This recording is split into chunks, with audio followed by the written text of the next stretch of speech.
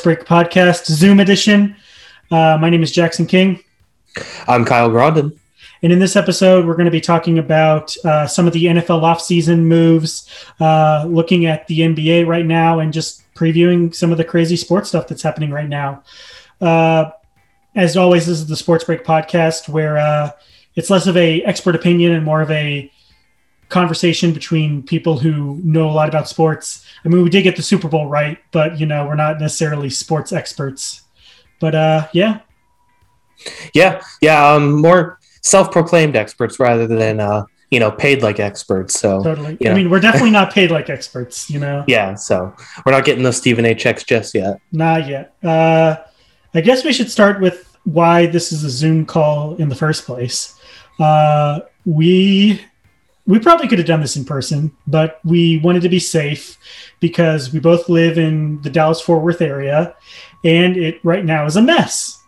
It is one of the worst experiences in terms of just weather affecting a place. Like, obviously, you lived in Florida, so you probably were used to Hurricane City, but, this ice weather has been awful. Yeah, this is not fun. I lived up north when I was young. It kind of reminds me of that. The Dallas roads are messier than Dak Prescott's contract negotiations right now.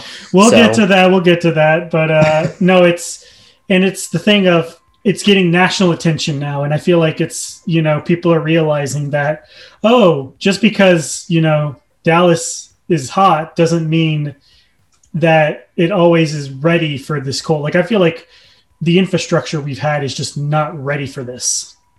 Yeah, definitely not. It's part of the problem when a warmer weather city has, crazy weather like this. They're definitely not prepared. The state of Texas wasn't prepared. That's a whole nother conversation.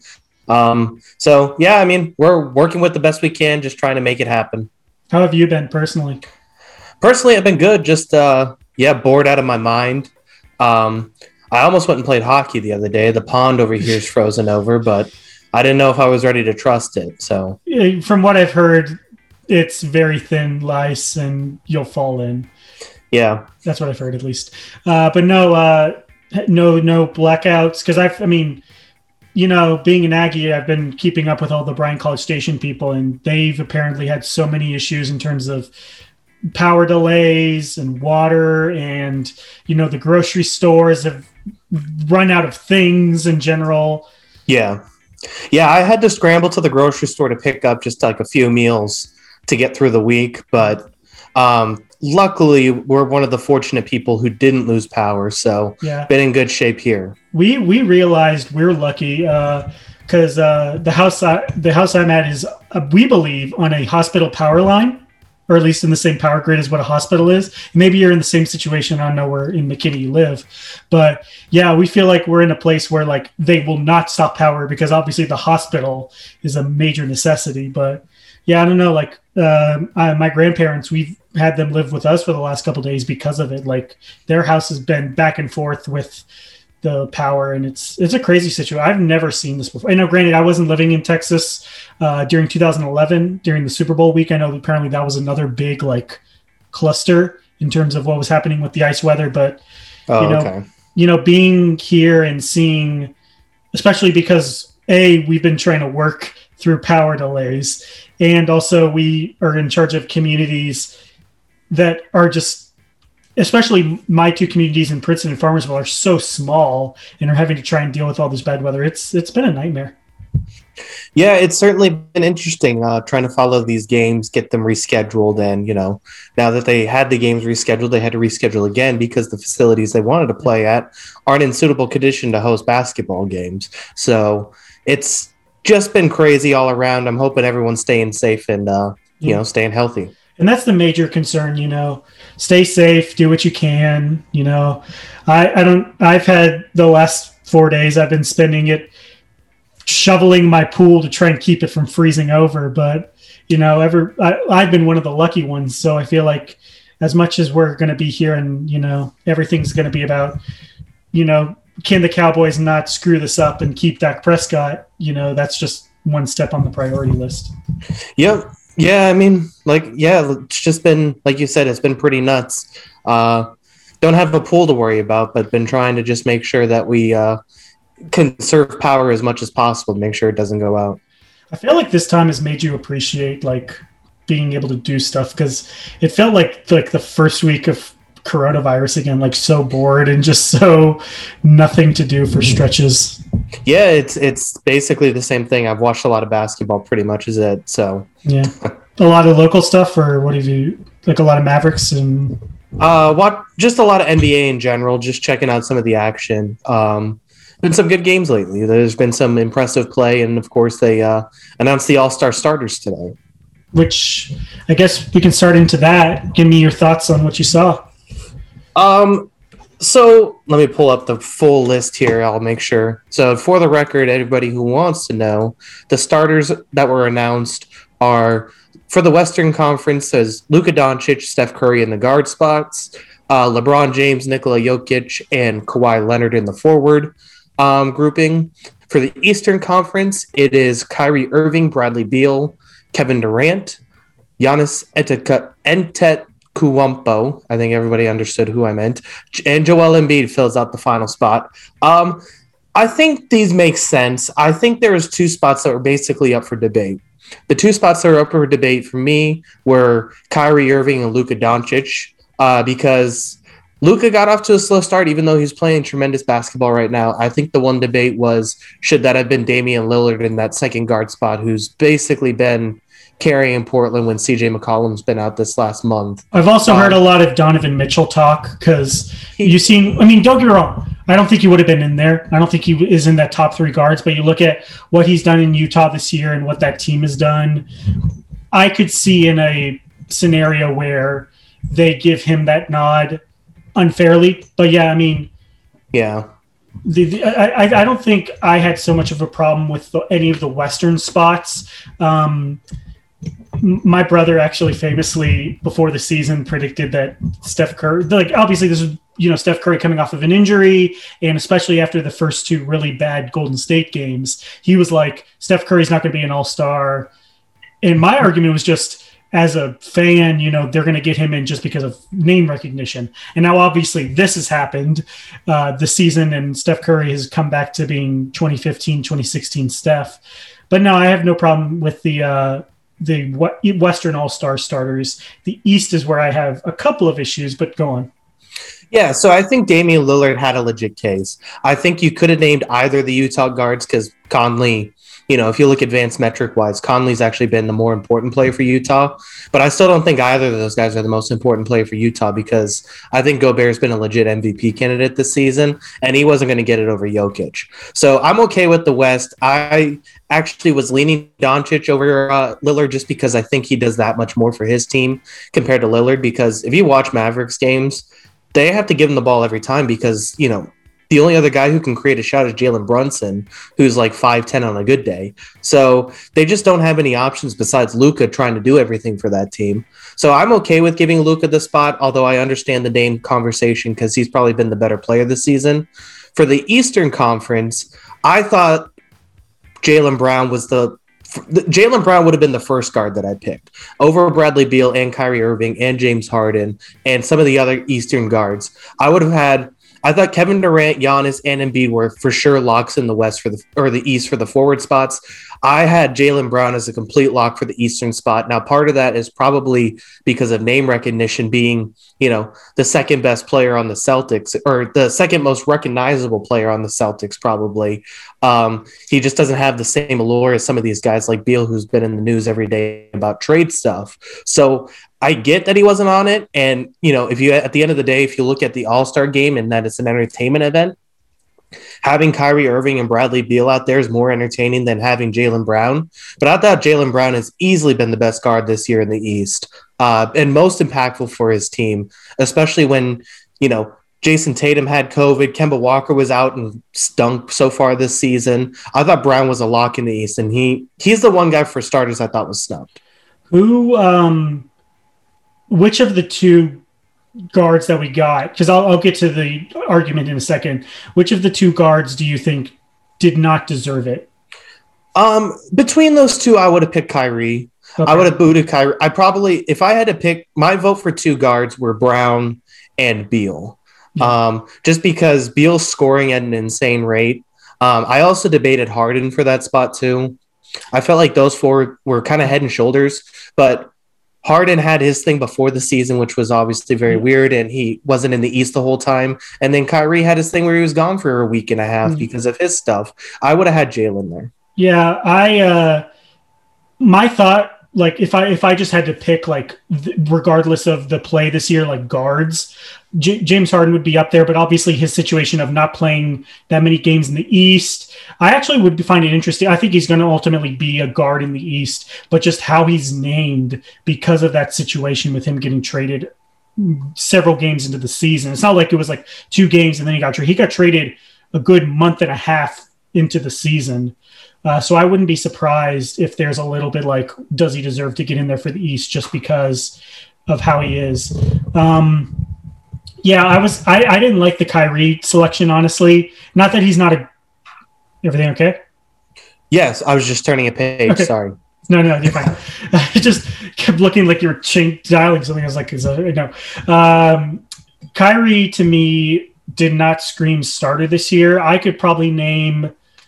would put probably even Trae Young above Kyrie, though I agree with you that Jaylen Brown, my pick, it would have been Beal number 1. I think Beal was an absolute starter lock for me just because of how he's played in that situation. And then Brown, Young.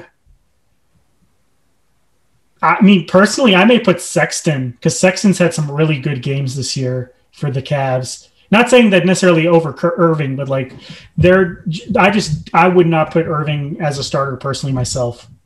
Yeah, and I personally wouldn't put Trae Young in there. I just don't reward what I feel like are fake stats. My other guards I probably would have considered I would have considered Kyrie personally. I considered him. I probably had Harden over him as well, but I considered Kyrie. I would have those two, and then I'd probably have Chris Middleton and. Does Chris Middleton count as a guard? Or is he a forward? I think he's considered a guard. Let me look. I think he's considered a guard. Because I was considering him a forward. Yeah, the way they've defined these positions is so dumb. Well, and I get it. Like I get why you don't just have like it used to be where a point guard, shooting guard, small forward, power forward, center, because basketball is so positionless right now. But yeah, I mean, it creates situations where you could argue you would go a bunch of shooting guards. And I don't know. Yeah. Well, whatever position he is, I probably put him in eventually off the bench. I think he's been terrific this year for Milwaukee. What is it left? Is it still position based, or is it the remaining picks, or is it just? No, I think it's just the next 7 guys, and I think it's coaches who determine the reserves. Okay, so I guess I would say, if you had the choice, let's start in the East because we're talking about it. Who would you give those next 7 spots to? Because I think that's going to be, and it's the debate every year of the guy who just misses the cut versus the guy who barely makes it. Who would you put personally in your top 7? Okay. Man, I got to look up the roster here. Let's see. Well, I like I said, I would put Middleton in there. I'm assuming you've put Brown in there as well. Yeah, Jaylen Brown and Middleton are going to be in there. I'm saying let's just assume that the starting 5 is the starting 5 because yeah. Well, it is because they're obviously in, but unless an injury happens. But yeah, so those are the 2 that I would have. I would put Bam Adebayo in there. I think he's been the second best center in the East. I think he's been terrific and the best player on the Heat this year. So that puts me at 8 right there, and I'm getting to 12. So I have 4 more spots. That's a tough thing because at this point, it's like the 2 Pacers guys, Sabonis and Brogdon, have been really good. But at the same time, they've also kind of dipped, and they haven't been like, I don't know if they're considered all-star worthy. I'd put Gordon Hayward in there, I think. Gordon Hayward has been, quite honestly, awesome in Charlotte. He's been unreal. So I'd put him probably in there to get me to 9. And then I'd probably... You could talk me into Sexton at that point, but there's also a few other guys who I think are really close too, including, Trae Young, Zach LaVine, Brogdon still. There's I just don't Ben think Simmons. Ben Simmons would be the interesting case because, again, I think him being the guard, I think may hurt him this year because I do think there are better guards in him than him in the lineup or possibility. I don't know. I think whether or not you go straight up with it, I think you got to select about 2 to 3 guards and then like the rest, or like 3 to 4 forwards, and then pick else how you go. I'll agree with you that Bam, Middleton, and Brown are locks for the reserves. I think the fact that the 3 that we're talking about, Bam and Brown and Middleton, I think proves why they will probably be reserves. Also, you're talking about two of the top teams in the East represented in that perspective. Yeah. One of the interesting cases, I think, is Drew Holiday because he's not played a lot, but when he's played, he's been pretty good. Yeah. I mean, he's been really good for Milwaukee, and especially at that as on the defensive side. Yeah. I think so. From my 12, I think I would do this. I would do Brown, Middleton, Bam. I would do Gordon Hayward as the second forward. I would do Ben Simmons because I think he's the best defensive player in basketball besides Rudy Gobert, who's just he can't even be put in the conversation anymore. He's that much better than everybody else. It's like Rudy Gobert and then everybody else is kind of 2. He's the second best defensive player he's the in best. He's the, in my opinion, and there's probably, I mean, there've been he's the best defensive center since Ben Wallace. And you could argue maybe since Akeem. Like, he's just so good. Yeah, I know. Like, if he wins his 3rd Defensive Player of the Year, that essentially puts him in the conversation of Howard, Mutombo, Wallace as the modern big man defensive player. Did Howard win that many defensive player of the year? Yeah, he won 3 straight. Oh, wow. Yeah. So yeah, I would have Brown, Middleton, Bam, Hayward, Ben Simmons. And then my final 2 spots where I'm going between Trae Young, Zach LaVine, the 2 Pacers guys, Sabonis and Brogdon. You have Nick Vucevic. You have Jeremy Grant. You have the 2 Toronto guys, Lowry, Van Vliet. There's Jimmy Butler, although he's missed a bunch of time. And then your guy, Sexton. And you can also probably throw Clint Capella in there, too, because he's been really good. I'd probably go I don't Drew think Holiday. All-Star level. Yeah. I'd probably go Drew Holiday and Julius Randle for those 2 spots. I think Drew Holiday, like you were saying, he's been really good even in the limited time. He's been a huge part of Milwaukee's defense, and I think he adds another element that can make them a contender for the finals.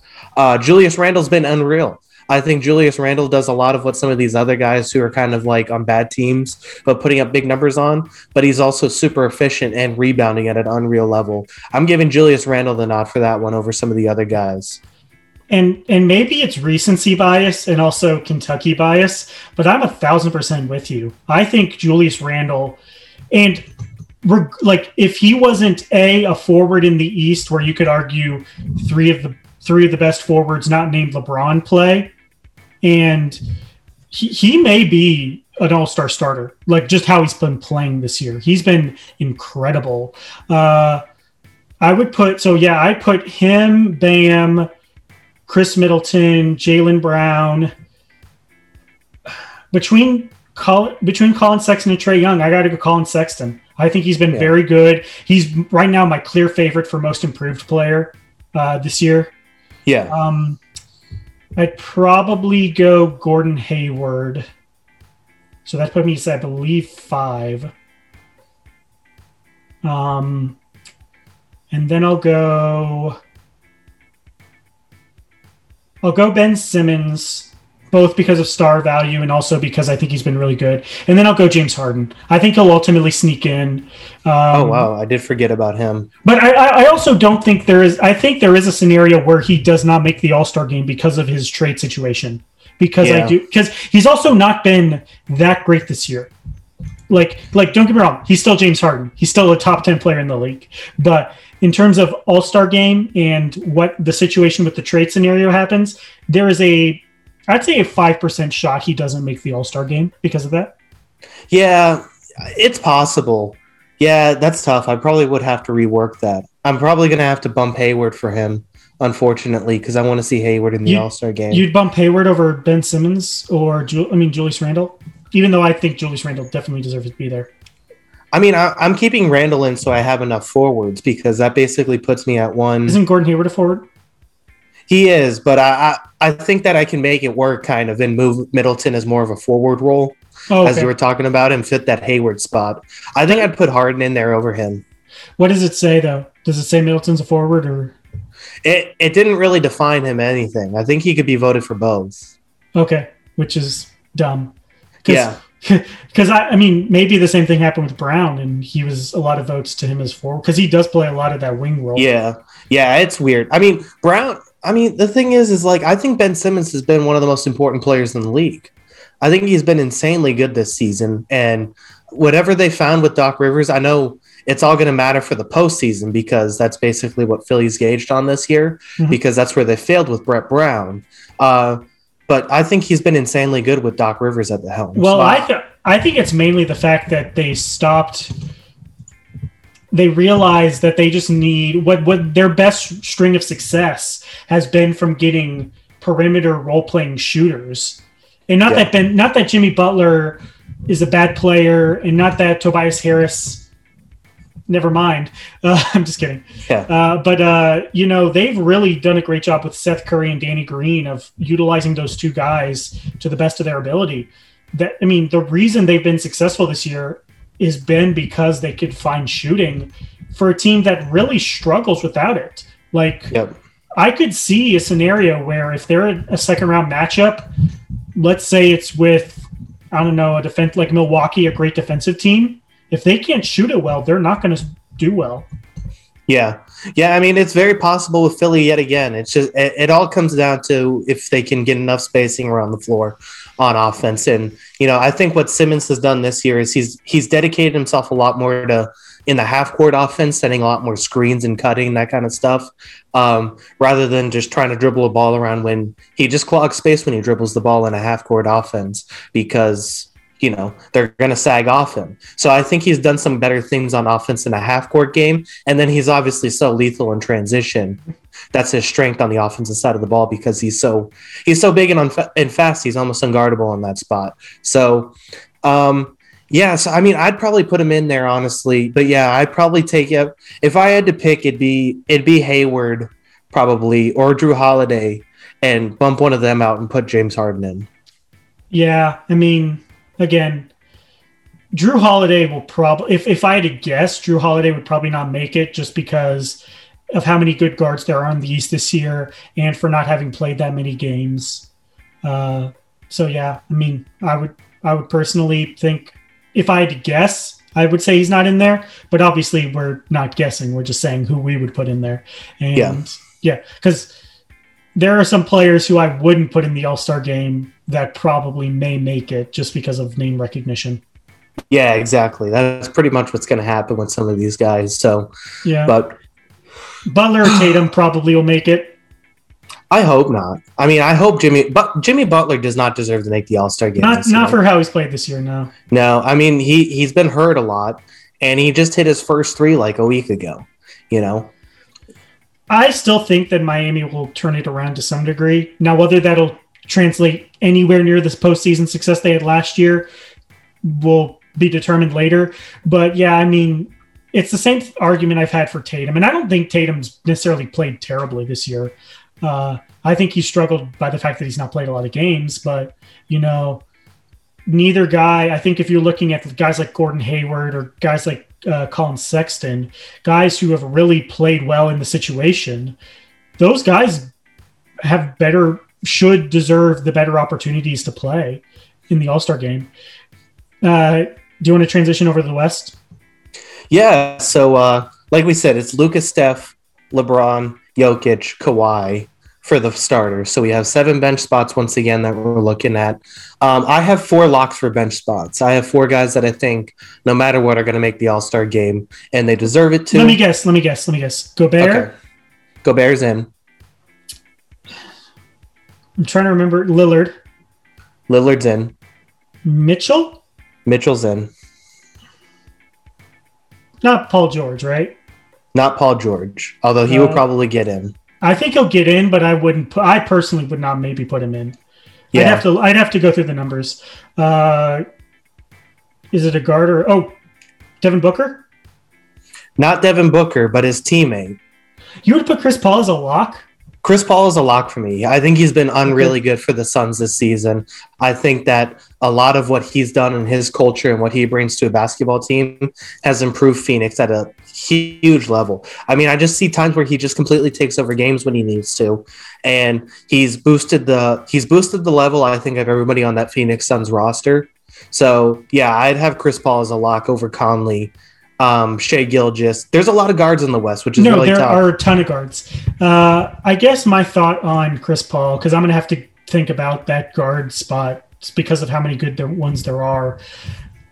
I think he could make it into the All-Star game just because the coaches really like him. Because from what I've heard, there's not really a player in the NBA outside of like DeMarcus Cousins who hates Chris Paul. Yeah, like I've heard he's one of the most liked by most NBA teams.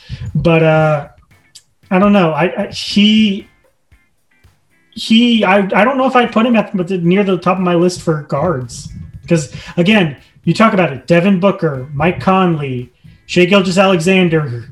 Like, there are so many good guards that not only didn't make the starting list, that we haven't talked about. And there will be a guy who a lot of people will be like, why hasn't he made the All-Star game? And I'm like, well, because there are so many people ahead of him. Yeah. I mean, it's tough, but I just think that if I'm looking at the guys who have performed this season with Conley, with Shai, I think he's been better than Booker. I think Booker has gotten a lot better in the last week plus. But I think Chris Paul from start of the year to right now has been the most important player for the Suns. So I would have him over Booker personally.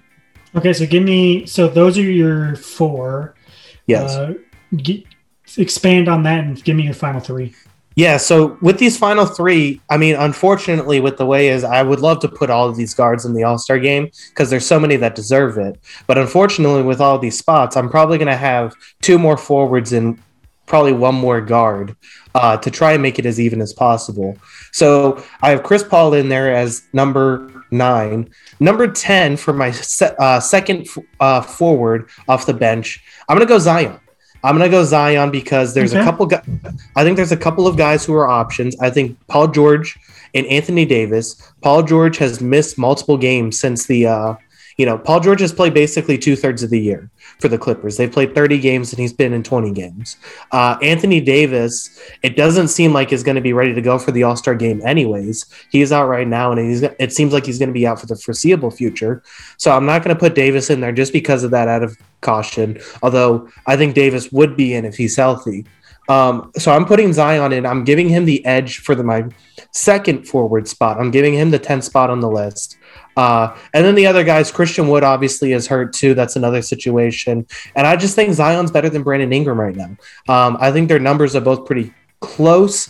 Neither one's really great defensively for New Orleans. But I just think that Zion is the more important player to that team right now. So I'm willing to give it to him.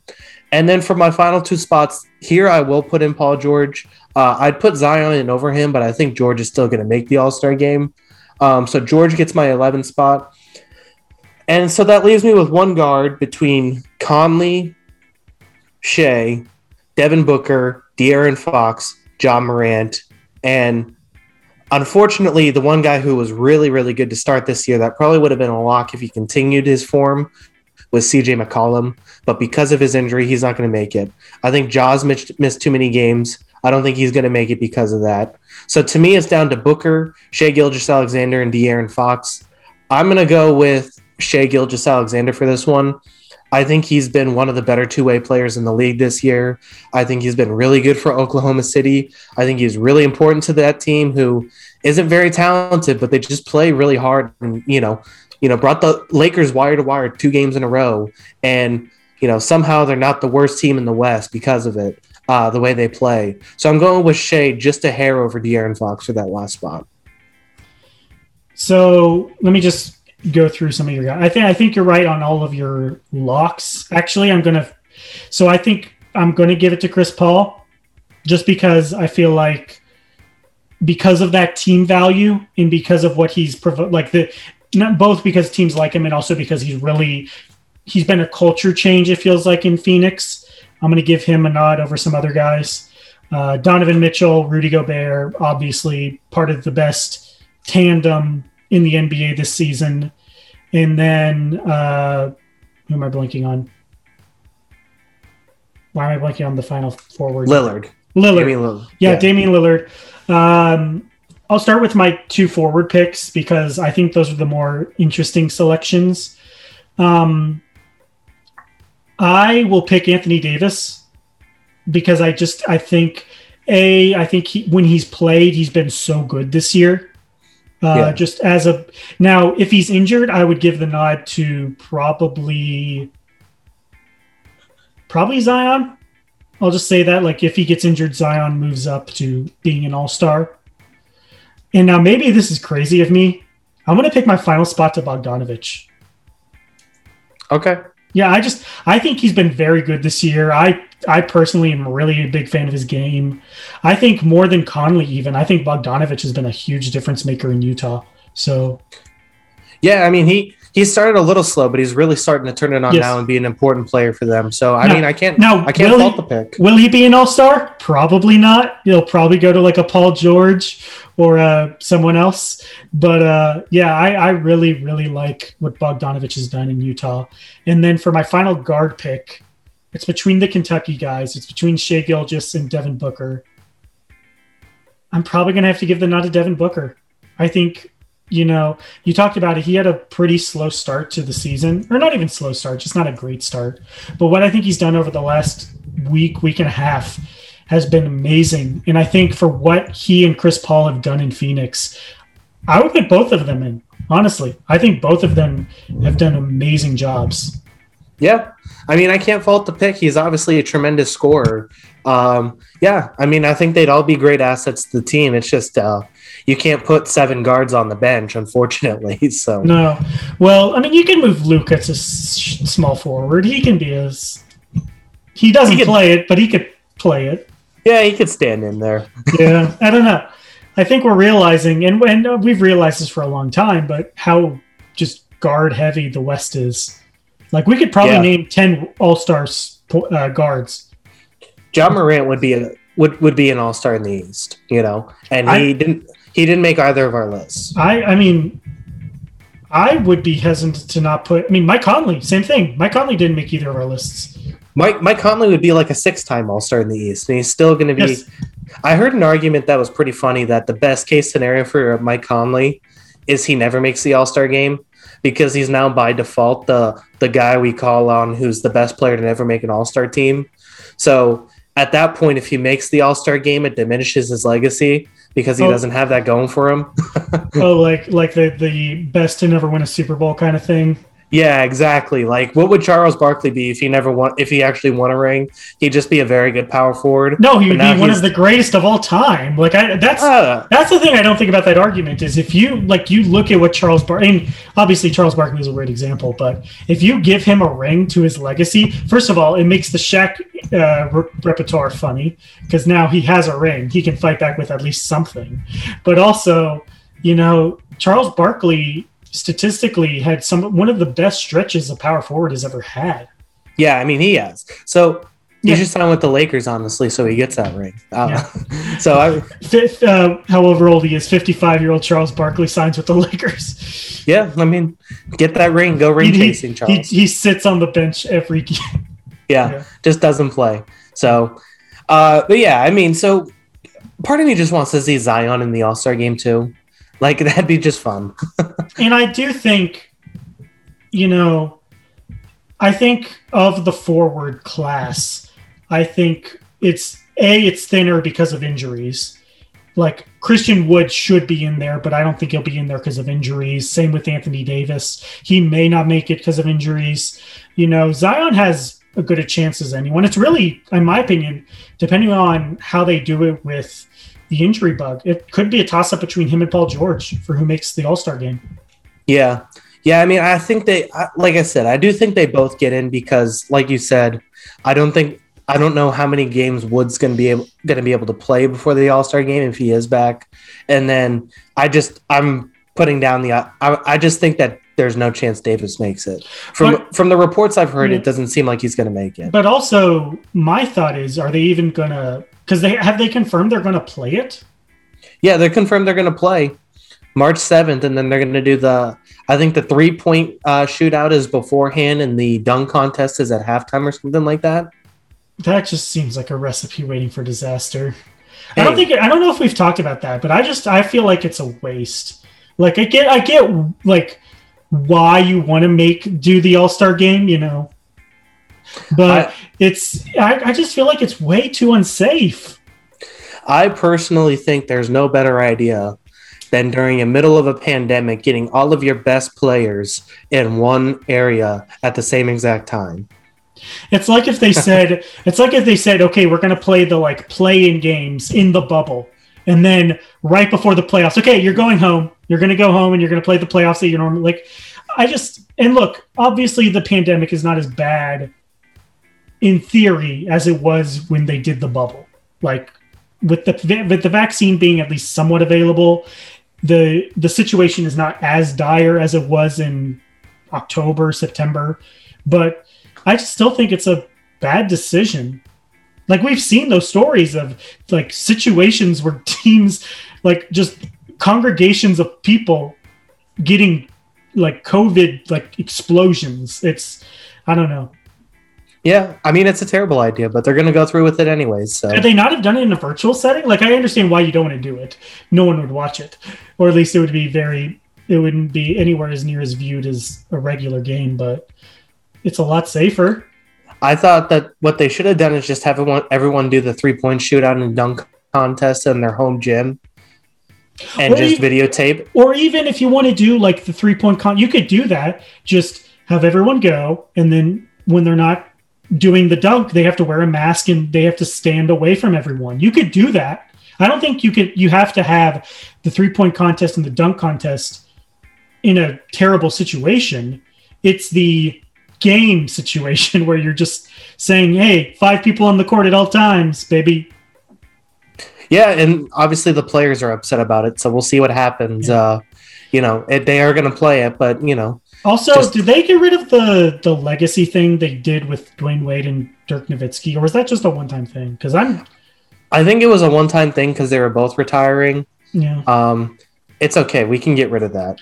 I liked it, though. I thought it was a good way to, like, honor someone and give them this, like, official distinction of the last All-Star Game appearance. And we have that. It's called the Hall of Fame. They can go there and get the recognition. Yeah, but I feel like we see it all the time where we don't we see it. We're seeing it now in the NFL with possibly Drew Brees' last game and the Pounceys both retiring. Like we see it where it's like players just leaving, and it's like it's sad because we never got to really honor them while they were here. Some would say Dwayne Wade's retirement tour is still happening today. I feel like that retirement tour took like 3 years. But I mean, you could also say the same for Dirk. Not that Dirk personally prolonged it, but it felt like there were a few years where it was like, okay, this is the last one, Dirk, right? Yeah. No, Dwayne Wade definitely milked the most out of it, but Dirk did somewhat similar. I mean, let's be honest. Kobe's was the biggest. I mean, Kobe and Derek Jeter, I feel like, are the biggest examples of milking your final year for profit. Well, Kobe was making he was making an absurd amount of money that year too. Well, not even that. I'm talking about he had a huge marketing campaign. Both of them did. And like I don't fault either of them. If you're going to make money, make money. But you look at a great example of Big Papi. He announced his final year, had a very quiet final year where he was an all-star and he was great. I don't know. I'll never forget Kobe's last game. I won't either. That was the most ridiculous thing I've ever seen. It was the thing of you expected Kobe the next day to be like, actually, you know what? I'm not retiring. I can do that.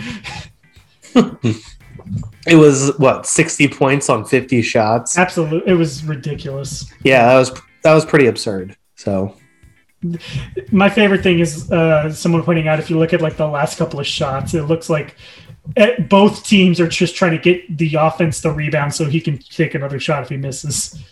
Yeah, I mean, it was a close game. Yeah, it was a close game, and it ended on a game-winning shot by Kobe, which is exactly what he wanted. It was just completely goofy to watch on TV. It was the closest the NBA has ever come to WWE. Probably. Though I will admit, if you rewatch like Game 7 of the 2016 Finals, that gets pretty crazy.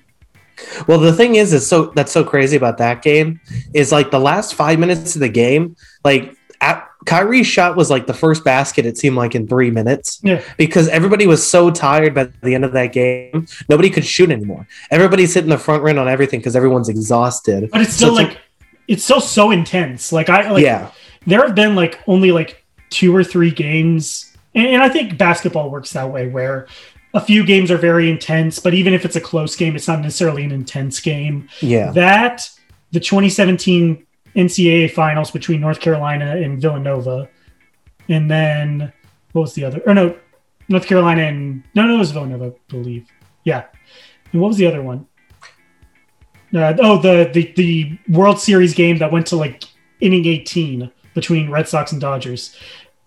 That one, even as a fan of the Red Sox, that game wasn't as intense for me because I stayed up watching that game and it was like 4 a.m. So I was like in a daze and I was just pissed I stayed up the whole night to watch that game and us lose. But that and the 7 overtime game between A&M and LSU are the biggest examples of, even as a fan, I just want to lose so I can go home. Like I can stop watching, because I believe, and obviously anyone who is an A&M fan knows that is probably one of the most fun experiences, just watching that 7 overtime game versus LSU.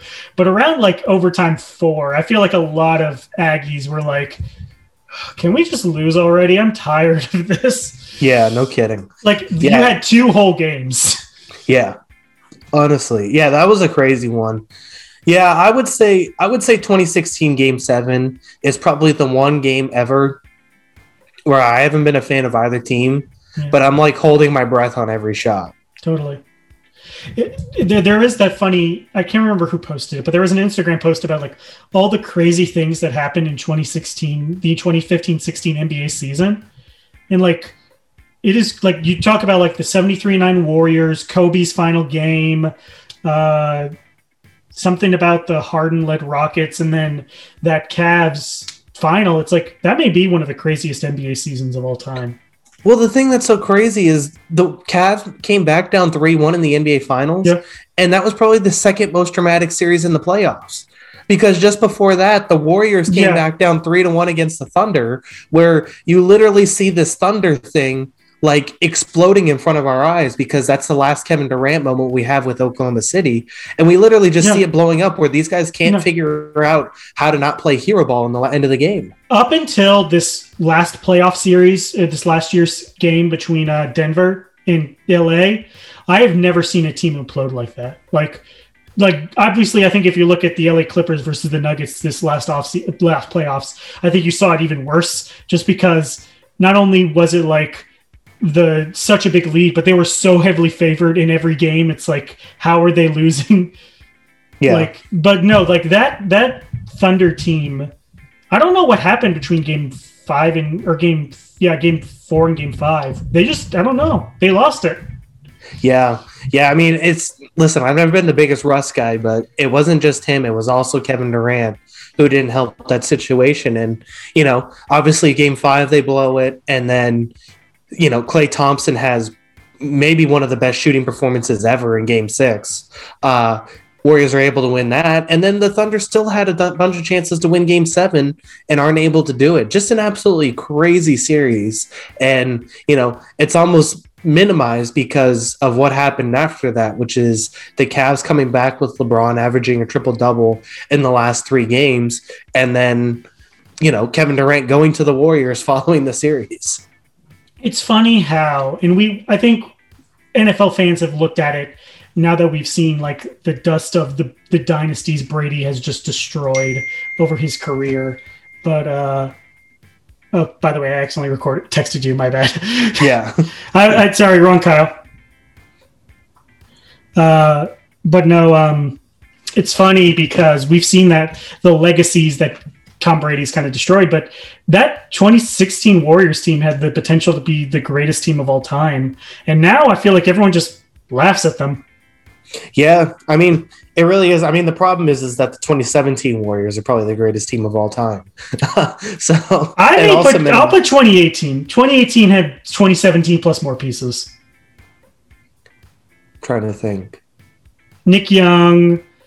Who else? They added a couple of other. They are literally, if you look at them, they're the 2017 Warriors plus Swaggy P and one other person.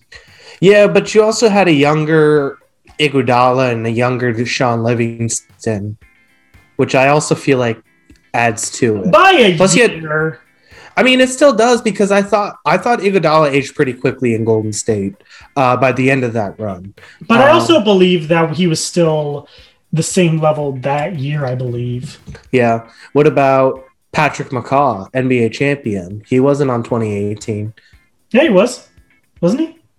Yeah, I believe he was. Was he? Oh, shoot. Well, David West was definitely not on that team. He was the one who won one title. Yeah, he wasn't on the 2017 team then either. No, he was on 2017. He wasn't on 28. Oh, wait, no, he was on both. Wow. I'm losing it. Wasn't he also on 2015? What's that? He was also on 2015, wasn't he? I believe David West was all for all three. He might have been, yeah. So that was, I mean, I don't know if we'll ever have as great of. We've seen it now with the NFL with LeSean McCoy, but in terms of Patrick McCaw winning 3 straight NBA Finals on 2 different teams, that may be. Yeah. But without, I believe, playing a single minute in either finals. If he was, it was like the end of the half kind of stuff. It's the Jeremy Lin role, but yeah. Yeah. So that was our All-Star recap for those keeping track. I still don't know if we're gonna if we should have an All-Star game, but it's exciting to have the starters announced because those are great discussion points and those are good like benchmarks for how good you are as a player. Yeah, no doubt. I think it was but yeah, I mean, at the end of the day, I think we're splitting hairs with a lot of them. I think the one conversation was Kyrie. For me, honestly, it's like, but that's also because the top 4 guards in the East, I feel like, are really, really good. So it's really hard to differentiate those 4. And I do believe if he had played the entire year, I do believe James Harden would be in the starting role. But obviously that didn't happen. So the thing is too is that if Kyrie plays the entire year, this also probably isn't a conversation. So, he's probably a luck. I just don't know if he's been that good. I mean, he was really good to start the year, and he's had a couple good games since they got all of them back. Yeah. And then now, of course, Kevin Durant's out again. So we'll see how this game goes tonight. Yeah, they're an interesting team, and we'll talk about them going forward. But they're I think more than any other team, now that we kind of set the Lakers as the bar for how good you can be right now, they're probably the most interesting discussion point in terms of where they go and how they're doing. Yeah. I mean, I still think they're going to get a buyout guy and be pretty good. It's just going to be, who is that going to be and how much of an impact is he is the question. I guess, I mean, I wouldn't be surprised if the number one buyout guy I'm thinking of is Blake Griffin. I don't know if he's necessarily the best fit there, but I think, he would be an interesting fit. He'd be interesting. I just don't know if there's enough left in him. I mean, he hasn't dunked in a year, which is startling given who he was at the start of his career. Yeah, but he also wasn't a huge dunker in his 2018 All-Star season or 2019 All-Star season. Well, yeah, he changed a lot of his game, but it's still crazy to think Blake Griffin hasn't dunked in a year still. Yeah. Like, I mean, it's just the guy who was jumping over Kias is now, just doesn't have the lift anymore. Mm-hmm. I think the ultimate buyout prize, it's probably going to be JaVale McGee, honestly, because I don't think Drummond's getting bought out personally. You think he's going to get traded? I think he is going to get traded.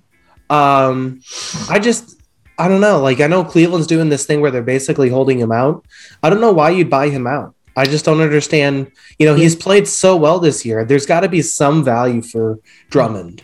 By the way, that the Draymond Green discussion on that whole situation, and he went into further things just about like the the business of the NBA. But that may have been the most clear, like, this is what it feels like to be an NBA player when you hear that talk. Like, I'm really happy to hear that. Like, you know what I mean? Yeah, it's an interesting conversation to have because, the problem is that we had this whole conversation that, you hear the other side. It's like, you're getting paid millions of dollars. Shut up. But at the same time, they're also, it sounds corny to say, but they're also people, Yeah, I think they're allowed to be unhappy in the workplace. And I think it's okay for you to, and not necessarily just straight up shut up and dribble, because I've never liked those kinds of thought processes. But in terms of the idea of, like, I like the fact that I can understand you being like, just look, you're a professional. This is part of the professional business. Understand it and be okay with it. Because at the same time, you see situations where, like, James Harden is asking to get traded out of that city. That is a very professional thing to do, like a very professional business. But at the same time, I like the fact that Draymond was just straight up like, look, I hear it and it's awful. I don't want to hear it from another player. Yeah. No, so I agree. I mean, it's an interesting conversation. And it's also because I know last year he was a player who a lot of people were like, get him out of Golden State. A, because they wanted him out, or B, they wanted him to go to a better team. But, Yeah, exactly. So it's going to be it's certainly an interesting conversation. I think it's something that is going to continue to come up. And, it's an interesting time for the NBA. The level of player empowerment in the league, where you see conversations like this happening, where the NFL, it's like Deshaun Watson asked to be traded, and essentially there's crickets because he's too valuable and he's never going to get traded. And we'll transition over to the NFL in a second, because I think there are some interesting discussions based on, I guess, breaking news, but it's been all day, so it's not really breaking. But I don't know, like, there's so much. I think you would see the same thing. I feel like though granted, James Harden is essentially Deshaun Watson, but in, I guess, a less valuable position, because no one in the NBA is as valuable as a quarterback in the NFL. Yes, nobody is more valuable than the quarterback. I mean, I don't think any player for a franchise is more valuable than a quarterback. Though, like, if you're talking about, like, prime LeBron, you don't think prime LeBron is... I mean, that's a fair point. I mean, the tough thing is that 5 basketball players to 11 football players. True. So it's a different conversation, I think. But, yeah, prime LeBron is probably more important than a quarterback. But obviously, if you're talking like prime quarterback, maybe different. But if you're talking about, like, comparing top level players, it's hard to compare. Yeah. So, but I guess let's move over to the NFL, because we had one of the big quarterback dominoes that's been discussed a lot, probably because the Eagles wanted to get better picks. They kept floating in these random offers of, like, oh, it's 2 firsts and a running back, or, oh, it's like a first and 2/3. But today we get the big news that Carson Wentz is now is now an Indianapolis Colt, traded for a 3rd and a conditional 2nd. I'm going to be honest, I really like this move for the Colts. We talked about it back when we talked about the hiring of Nick Sirianni, but, Carson Wentz's last good year was under Frank Reich. And so to give him back to Frank Reich and to give him that Colts team that really is, I feel like, at least a good quarterback away from, at the very least, doing something in the playoffs. I don't know. I think it's a very good move, and I'd like to see what he does in Indy. Well, so it's interesting because I think that he has some things that he needs to work on to fix. I don't think it was all completely confidence issues. Yeah. I thought he was being really dumb in a lot of situations, and the way he was essentially, refusing to take a sack and, making errant passes and trying to force a play that's not there. I don't think all that was confidence issues. I think, and a lot of the stuff that's come out since then is that basically him and Howie Roseman, the GM, were going behind Doug Peterson's back. So it sounds like to me that he needs a coach he can trust to probably get in his head and say, hey, You need to chill out with some of these throws, make better decisions. And, you go with the offensive coordinator that made him an almost MVP level player in Frank Reich. And that's probably the situation you want him to be in, where he has a coach now that it seems like he trusted in the past. I still think there's not just a great player in Carson Wentz, because you see all the arm talent, you see the skills. This is still a guy who is 1 year removed from throwing for over 4,000 yards without a single receiver topping 500 yards, which is absurd. I still think there's a great player in Carson Wentz. He's just got to fix a lot of things and improve very quickly. So I think this is really good value for Indianapolis. They get the franchise guy who's still pretty young. You get a franchise guy to build around because, the Colts, I think, are, for teams that were quarterback dependent, I think are the most Super Bowl ready roster. I think this team is just about ready for a Super Bowl. They have the defense, and it stinks that Andrew Luck isn't on this team anymore, obviously, because I think this team's ready to go to a Super Bowl. I think they're that talented. Yeah, I think, and correct me, and the best part about it for if you're Indianapolis is I believe Philadelphia this year at least is going to be eating up most of that cap. I believe so. There was something weird about the trade that some of it's still going to Philly. But I think if you're looking at it from the Indy perspective and from the Carson Wentz perspective too, this team very much reminds me of that 2017 Eagles team in terms of how they're constructed.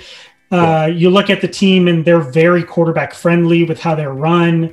Michael Pittman is a very good wide receiver. Jonathan Taylor, probably outside of James Robinson, probably the most explosive running back of the rookies. Yeah. I mean, he somehow finished third in the league in rushing, which I couldn't believe. But yeah.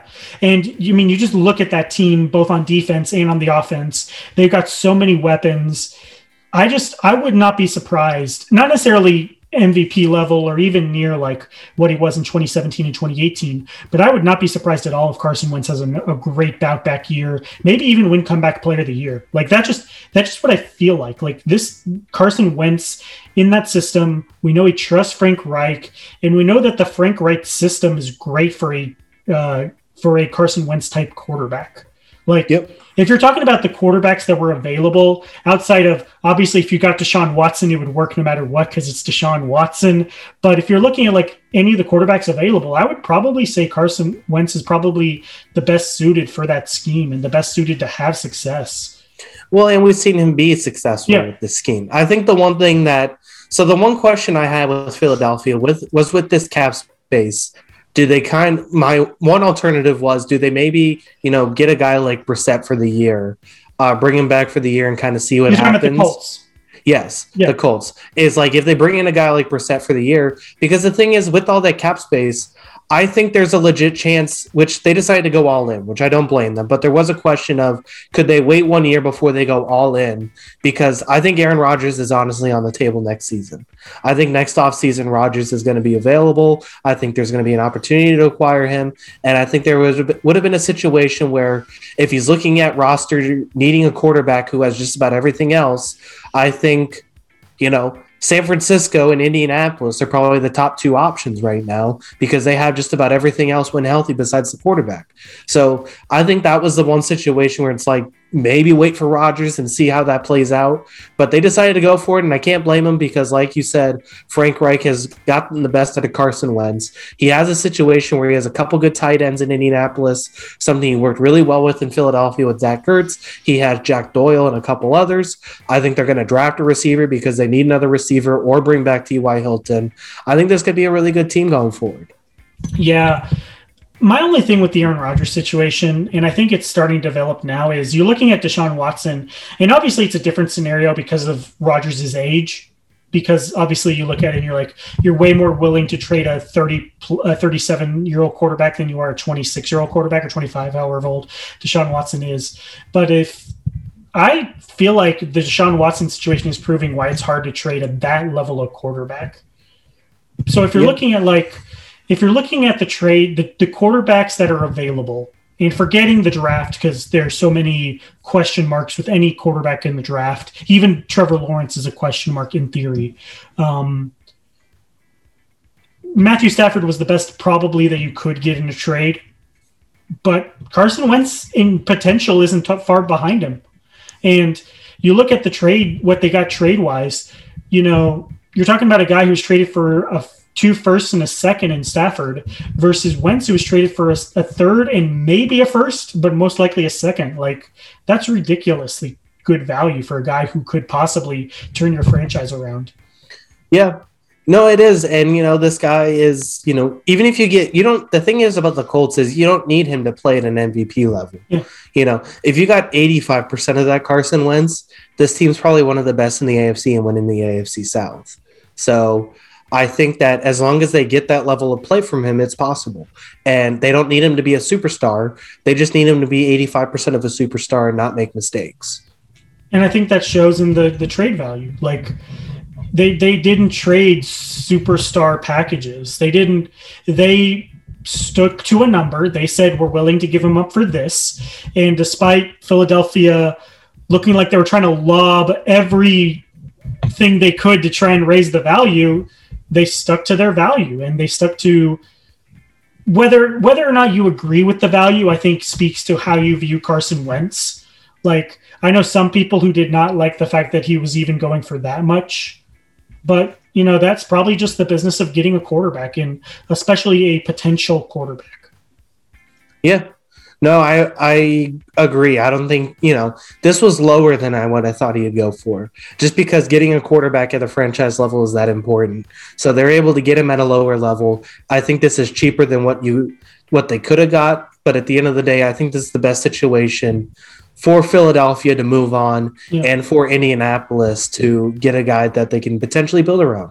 And I think that's the other thing about this trade is we talked a little bit about with the Stafford trade and how much that felt like a win-win at the moment because, Detroit gets a bunch of assets and in theory gets a quarterback who could potentially be good enough to at least have the same value Stafford had.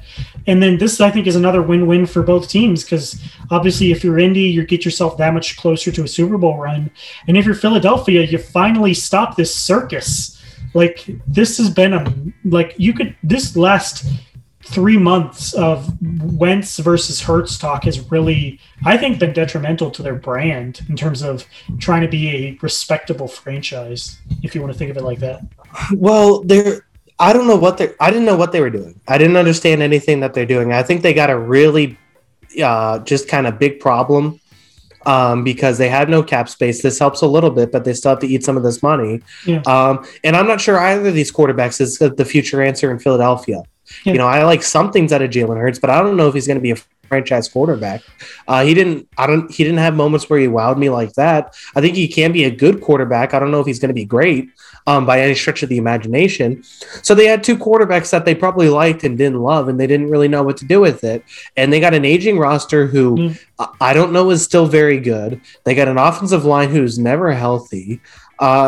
I think there's a lot of problems in Philadelphia, even beyond Carson Wentz, that they're going to have to figure out. This is basically the bones of that 2017 team. There's nothing left to this team. I think they got to continue selling off personally. I think they got to get below the cap and fix this situation and kind of blow it up and start over. So I'm curious if guys like Fletcher Cox become available for Philadelphia because I don't know what they do to improve with this roster.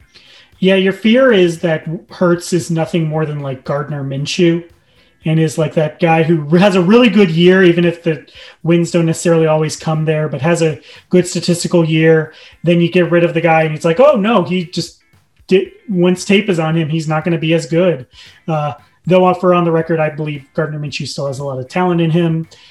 I don't know. The situation with Philadelphia also is they're in the most competitive division in football in the sense that no team has looked great yet. Now, I think all four teams, let's say the top two teams in Washington and in New York, both have the potential to be good and be great. And maybe Dallas turns it around. But if you're looking at that division, Philadelphia to me is a clear fourth. Yeah. No, I agree. I think they are. I think that they got a lot to rebuild and get better at. I still think Dallas can turn it around pretty quickly because that offense, I don't trust Mike McCarthy, but that offense before basically everyone got hurt and it caved in was scoring 45 points a game. So I think those first couple of weeks showed that this offense can be explosive if it's healthy. Yeah. I just think that they need a real GM rather than the Jones making those decisions. I do think that the state of the rosters, the state of the franchises, I would put Philadelphia fourth because I think it's still kind of a mess. I don't know, Howie Roseman is kind of making decisions behind coaches' backs. They got a coach that I'm not, we'll see how he does overall, but it's someone that wasn't really, making a bunch of decisions in Indianapolis. So I think they got a lot of decisions to make.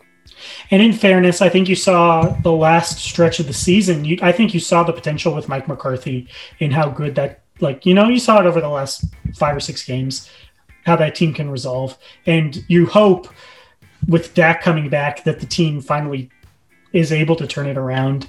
Is he coming back?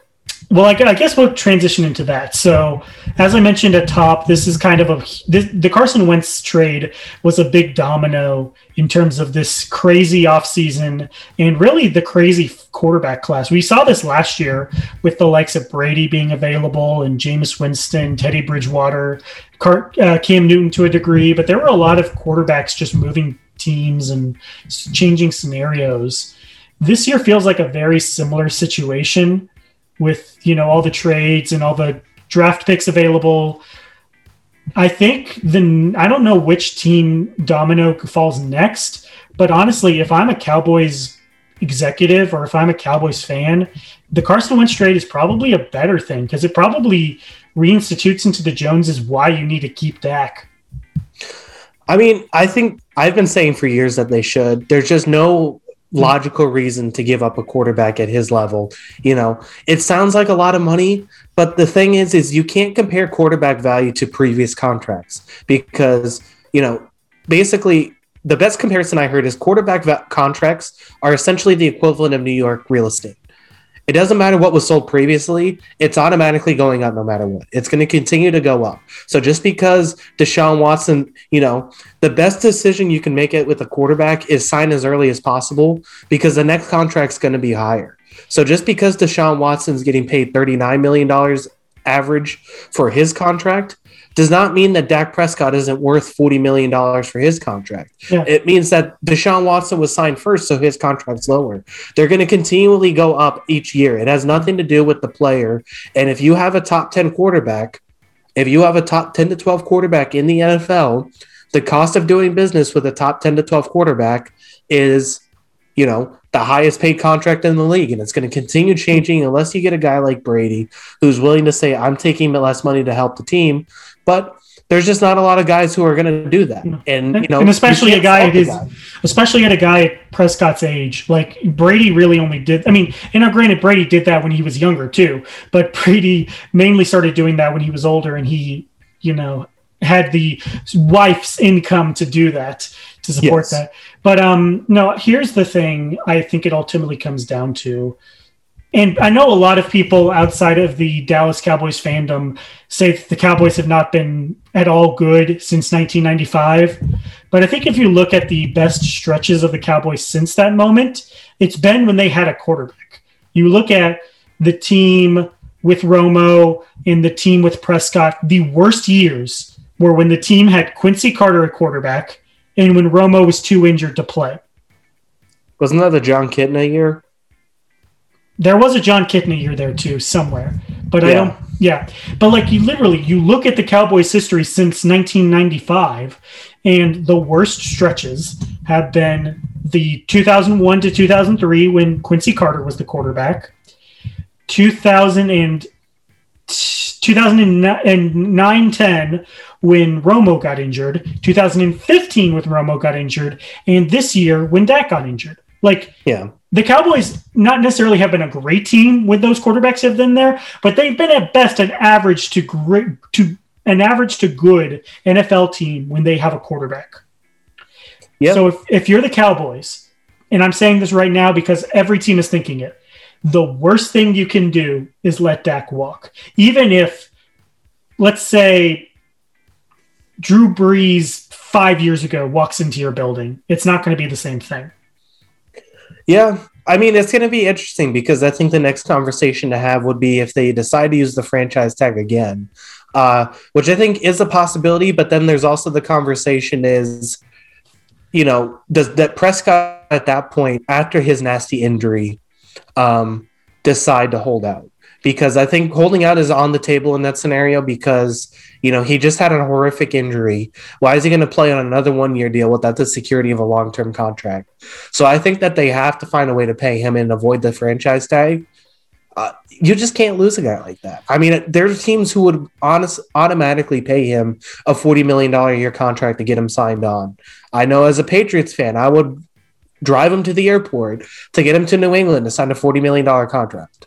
I know also, part of me thinks, and look, I think you could criticize Jerry and Steven for a lot of dumb decisions, but I ultimately think that both this year proved, and I think when push comes to shove, they'll realize that they can't let Dak go away. And I think ultimately they will pay him what he demands. From what I read last year, the contract details weren't on money. It was on years. And so whether that continues to be a stipulation this year or whether it is money, whether Dak Prescott's like, actually, I'd like a little bit more because COVID and, losing the year of making money, I'm not sure. But I mean, again, I think people criticize Jerry Jones for a lot of things, but I don't think he's that stupid. Or more importantly, because I don't think it's necessarily a stupid issue, I don't think he's that much of an egotist. I think he knows when to make that decision. Yeah. So basically what I heard is that they offered 5 years, $35 million a year. And he said he wanted 4 years because he wants to basically get back into free agency for one more one more free agency after 4 years. And so basically the counter was 4 years, $35 million a year on average. Yeah, and the fifth year, they want up to $45 million if there's going to be a fifth year, which I get. Because then, the thing is that 5 years from now, a $45 million contract for a quarterback probably isn't going to be that much, to be honest. And it would also, I believe that was before the Prescott contract. So that now granted, I don't necessarily think the Mahomes contract. Yeah. I don't necessarily think the Mahomes contract would affect Prescott because I think the NFL understood how crazy that contract was. Yeah. Yeah, that might be the one quarterback contract that doesn't affect the average for the rest of them because it's Patrick Mahomes. And it's because he's won an MVP and a Super Bowl MVP right before that contract signing. But again, I do think that Jerry, and I also think that this year is going to reinforce Jerry Jones to fix that mistake because we saw how much they struggled this year. And I think a lot of people have made these stupid assumption that Andy Dalton did enough to prove that why you don't need to pay Dak. I don't think anyone should think that. And I hope no one in the Jones family thinks that. Because, I mean, he played, I want to use the word serviceable, and that's probably the best word for it, but he did not play like a starting quarterback. Yeah, no, I don't think so either. Now, the one interesting thing is, could they do some sort of scenario where if they can't agree on a long-term contract, could they do essentially a franchise tag and let another team negotiate a long-term contract with them and then trade for a draft pick for one of these 5 quarterbacks in the first round? I think that's the one scenario where Dallas could probably get away with it. So say, hypothetically, could they sign him to a franchise tag and then if Trade to New York, essentially? Well, not even New York. So say, because I don't think New York would trade the number 2 pick for him. Personally, I think Dak Prescott's worth the number 2 overall pick. If you could lock him down to a 4-year contract. I don't know. I mean, I don't know if that's going to happen. Like I was thinking, so what if hypothetically Carolina offered their 8th pick and then a first round pick next year? And then in backdoor, they locked up a 4-year contract with Dak. And then maybe, but I also think that the NFLPA and the NFL organization would litigate the mess out of that. I don't think they would allow those backdoor dealings. Well, I mean, don't get me wrong. They may allow it or they may just not be able to enforce it. But if a situation like that happens, I feel like the NFL would revolt. I mean, it could. I mean, it's possible. I just think that's a scenario where Dallas could essentially get out of it, and they can get a guy like Trey Lance to essentially build around. But also, if you're Dallas, and I'm not sure if you're Jerry Jones, and you, first of all, I don't know if 8 to 10 is something I would necessarily want to do if I'm Dallas. If I was Dallas, I may want to, especially to a team in your conference like Carolina. It may have to be higher if you want to get rid of him. But if you're like a team like Dallas, would you want to Trey Lance, or would you want to get one of those top 3 guys? Yeah, that's the thing. Like, you probably think, like, if it's not, Zach Wilson or Trevor Lawrence, it's probably not worth it at the end of the day for Dallas. I could see them wanting a Justin Fields and finding a scenario similar where maybe it's like you get the 4th pick and maybe a second rounder to get to get Justin Fields. But yeah, I don't know. I think of the quarterback dominoes that are left, I think you're looking at like Sam Darnold, maybe Gardner Minshew, though I think they may just keep him in there as a bridge quarterback. Trying to think of the other, like Teddy Bridgewater, I guess, considering we don't know what's going to happen with Carolina. I think Dak is the most interesting quarterback domino because at the end of the day, at this point, I severely doubt that Deshaun Watson is going to get traded before the season. Yeah, I just don't see it right now. Jameis Winston's interesting. Does the team take a shot on him? I just think he's a lot to stay back in New Orleans. Yeah, it's possible. I mean, the scenario I've heard is, and a lot of people have brought up how much important it is to have the second year in a system versus the first year. So New Orleans may give him more faith because they see he was there for a year and now he can come back without the COVID situation and can really become that starting quarterback. Now that, as of right now, Drew Brees probably will still retire. We still don't know. We still can't confirm, I should say. But I don't know. It's the Jameis Winston situation, I feel like it all depends on what the Saints want to do. Because I think if the Saints ask him to come back, he will come back. Yeah. Yeah, it's definitely possible. I think he's an interesting one. And then, you got all the draft picks. Plus, of course, some of these aging guys. Are any of them going to move at this point? And, what do the Bears do at this point now? They're back at square one. I guess Sam Darnold? If New York drafts someone? Yeah, it's possible. I mean, depending on what his trade value would be, I would 1,000% kick the can on a Sam Darnold, Mitch Trubisky battle. Top 3 picks. But that's the same situation they were just in. But I feel like it's better, at least. You bring back Mitchell Trubisky for a year, and you truly figure out between him and Sam Darnold who's better. Yeah, it's possible. It'll be interesting to see what they do. So. Yeah, it's again, I feel like a lot of the talk right now is going to be about Deshaun Watson, but I think that's just waste of time. Yeah, I don't see him moving this season. I think they're going to try and give him a year with this new coach and see how it works. Unless he holds out and kind of twists their arm, I just don't see it happening. I think though it would take a lot of twisting because, I think he's going to have a bad year next year because the team in general. But I think the Texans are being too stubborn for their own good. And also the trade value is so high for him that it may be almost impossible. But I guess we'll leave it off with this. If you give me a team, if you had to guess a team that would trade for him, that's the most likely to trade for Deshaun Watson right now, who do you think it would be? I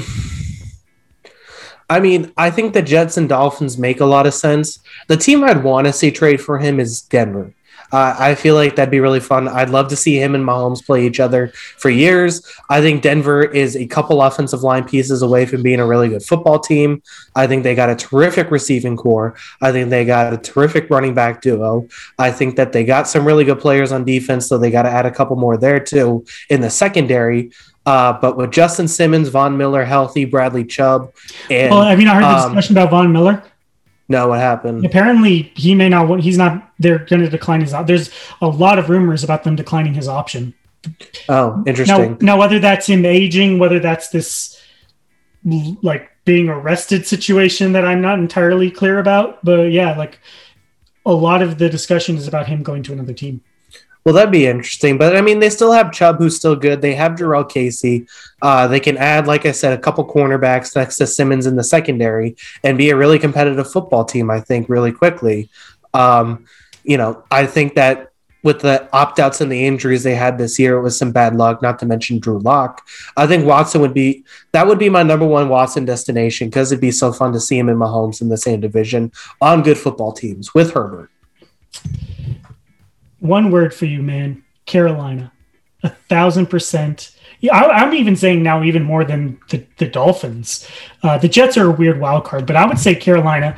They make the most sense to me, both because, A, they have the assets, and not only assets, disposable assets. I think you look at Christian McCaffrey. He's a player who I think they could easily decide to get rid of. And the Texans would 1,000% want to get. They have that bridge quarterback in Teddy Bridgewater. They have the 8th pick. They have a good number of assets on offense, and they have Matt Rule. I feel like they would be a team that would want to get a Deshaun Watson just because they want to take that next leap. I don't know. I feel like Carolina ticks too many boxes and the fact that he's in another conference. I feel like that Houston would idealize that to some degree. Yeah. Why would they want McCaffrey is the thing I keep thinking, because I've seen that pop up as McCaffrey is the option on the way back. They just overpaid for a running back who was expensive. Why would they overpay for another running back? I feel like, first of all, I don't think you're thinking like – I don't think they're that smart. I think we've seen the Houston brass is really weird right now.